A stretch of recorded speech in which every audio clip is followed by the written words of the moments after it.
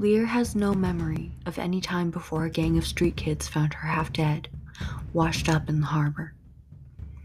But between the mysterious masked strangers tailing her, and the fact that her wanted poster has started appearing all over the city, she's not sure she wants to dig up her past.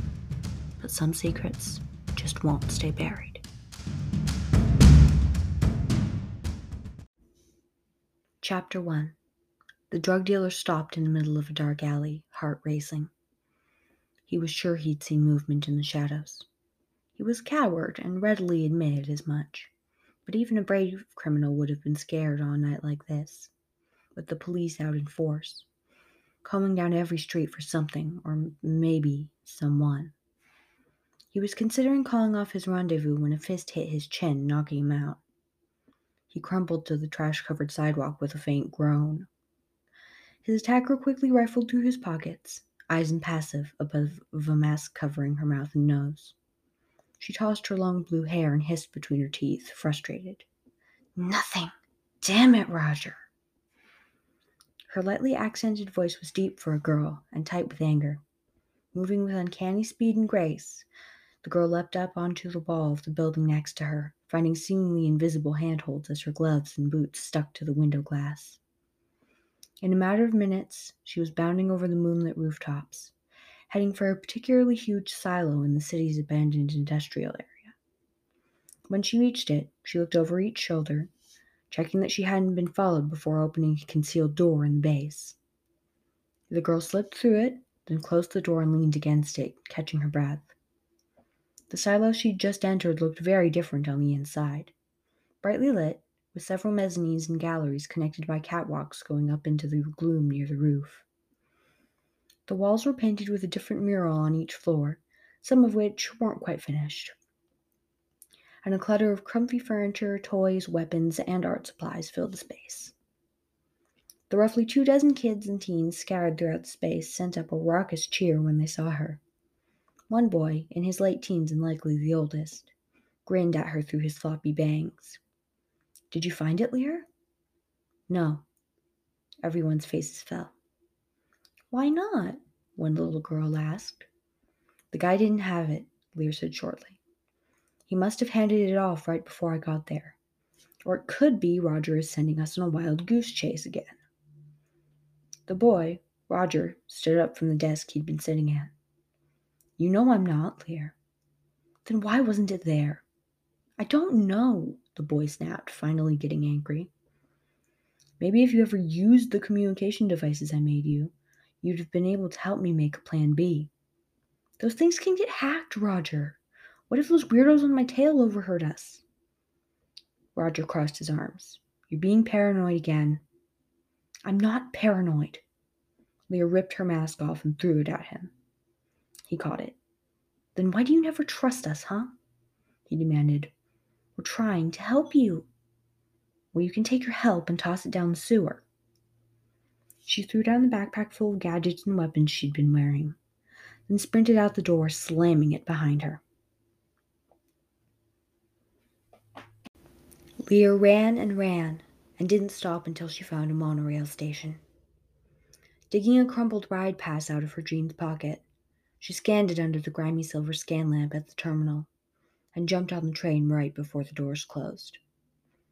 This late at night, the train was nearly empty. The automated, self-driving monorails ran at all hours on 3 sets of tracks. One underground, one above ground, and one high in the air weaving through the city's skyscrapers. Roger had told her that. He had every single bit of engineering or tech knowledge about Port Nerona memorized. He would blush adorably and spout facts whenever he got nervous, which was a lot. And now, Leah was never going to see him again. She pulled up the hood of her sweater to hide her face as tears stung her eyes. She'd been silly to run off like that, but she sure as hell wasn't going back now. It was better this way. Being alone.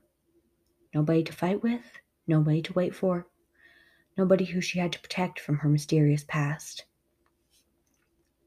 Cautiously, Lear pulled up her sleeve, revealing the twisted, bulging network of burn scars on her forearm. Her other arm was just like it, as was her back, her neck, and her shoulders. They were completely healed now, not new and tender like a few months ago, when she'd first been taken in by Roger's gang after they found her washed up on the coast near the city. Well, he called it a gang. It seemed more like a family to Lear. They'd all been worried about her, rushing to care for her as soon as she woke up, and then trying to help her get her memories back when it was clear she had none. She still hadn't remembered anything from before they found her. Although, since her wanted poster had started appearing all over the city's public message screens, she wasn't sure she wanted to remember. Lear sighed, leaned her head back against the train's vibrating metal wall, and closed her eyes. It was just for a moment, just to have some processing time. When Lear woke up, it was near dawn and she was above ground, or more precisely, high in the air, on the highest monorail track in the city, the one that wound around the bases of the elite towers. The towers were the oldest part of the city, 6 gleaming spires made by ancient science mages to look like smooth needles of the 6 metallic colors: silver, gold, copper, brass, platinum, and bronze. They'd stood unchanged for most of Port Nerona's history and housed the oldest, wealthiest families of every regime to rule the city. Currently, the elites lived there, right up at the top amongst the lower cloud banks, rarely venturing down to have to deal with the so-called rabble. They were also the ones who declared Lear public enemy number 1. Being so close to them made her chest feel tight and hot with anxiety, and her feet itched to run away. As soon as the train finished its circuit of the towers and headed down into the rest of the city, Lear was on her feet and ready to leave. She was on her own now, and she had to remember it. She couldn't afford to let her guard down like this, and the first thing she needed was a disguise. Lear left the train at a brisk walk, trying to blend in with the scattered crowd of homebound night shift workers and hungover party people. She wiped her sweaty palms on her jeans, fighting a sudden wave of nausea as the smell of cooking meat from a food cart hit her nose. She hadn't been able to eat meat, ever. Just the smell always made her gag. The one time she'd forced herself to eat some bacon, she had only made it halfway through the second slice, before glancing at her scars, noticing the similarity, and heaving up her whole breakfast. Lear quickly changed direction, finally arriving at an all-night convenience store that looked like it had what she needed. She walked in, keeping her hood up and avoiding eye contact with the 2 scruffy, clearly drunk men arguing in one corner. "May I help you?" the AI checkout counter asked. It wasn't very well maintained, so the words were barely intelligible over their own glitchy static.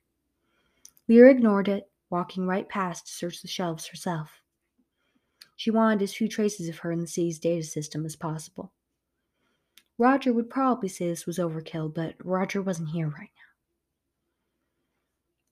Finally, she found what she was looking for: a pair of cheap, sparkly reading glasses and a few little packets of Insta-Dye hair gel in various shades of blonde. Using the wad of money she'd snatched from the drug dealer's pockets last night, she paid for her supplies, then headed for the store's tiny public bathroom. Lear flipped open her pocket knife and started to work on her long hair, sawing away at the neon cobalt locks until she was left with a messy, chin-length bob. Then she opened the Insta-Dye packets and squeezed them out onto her head, working the slimy, jelly-like substance into her hair until it was thoroughly slicked down. The squelching noises it made on her hands would have been funny in any other situation. After washing her hands, Lear covered her ears, steeled herself, and stuck her head under the automatic hand dryer. The whooshing roar of air in her face was bad enough without the gel-covered strands of hair sticking to her skin. But finally, her hair was dry and convincingly blonde. She gave it a quick shake, then looked in the mirror to put on the glasses. A different girl stared back at her, looking lost and bewildered. Something still looked a bit too familiar about her, though: the hoodie. It was Roger's originally and way too big, but she'd made it hers, doodling symbols on it with Sharpies and fraying the strings by chewing on them, even ironing the crest patch of her favorite sports team onto the left sleeve. Lear bit her lip, fighting tears as she unzipped the sweater, rolled it up, and tossed it under the sink. It felt wrong, doing that to something that had essentially been her security blanket for the last few months.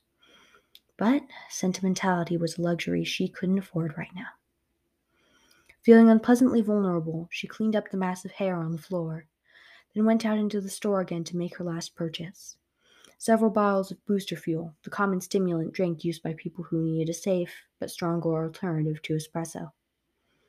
She had nobody to watch her back now, so she'd need to sleep only when absolutely necessary. Now she was ready. But ready for what? Finding out where she came from? Leaving the city? No, she couldn't do that. Even with the police on alert, she could survive here, and Port Nerona felt familiar somehow, like her past life had been here too. Guess I'm staying then, she muttered to herself as she headed out of the store and into the awakening world.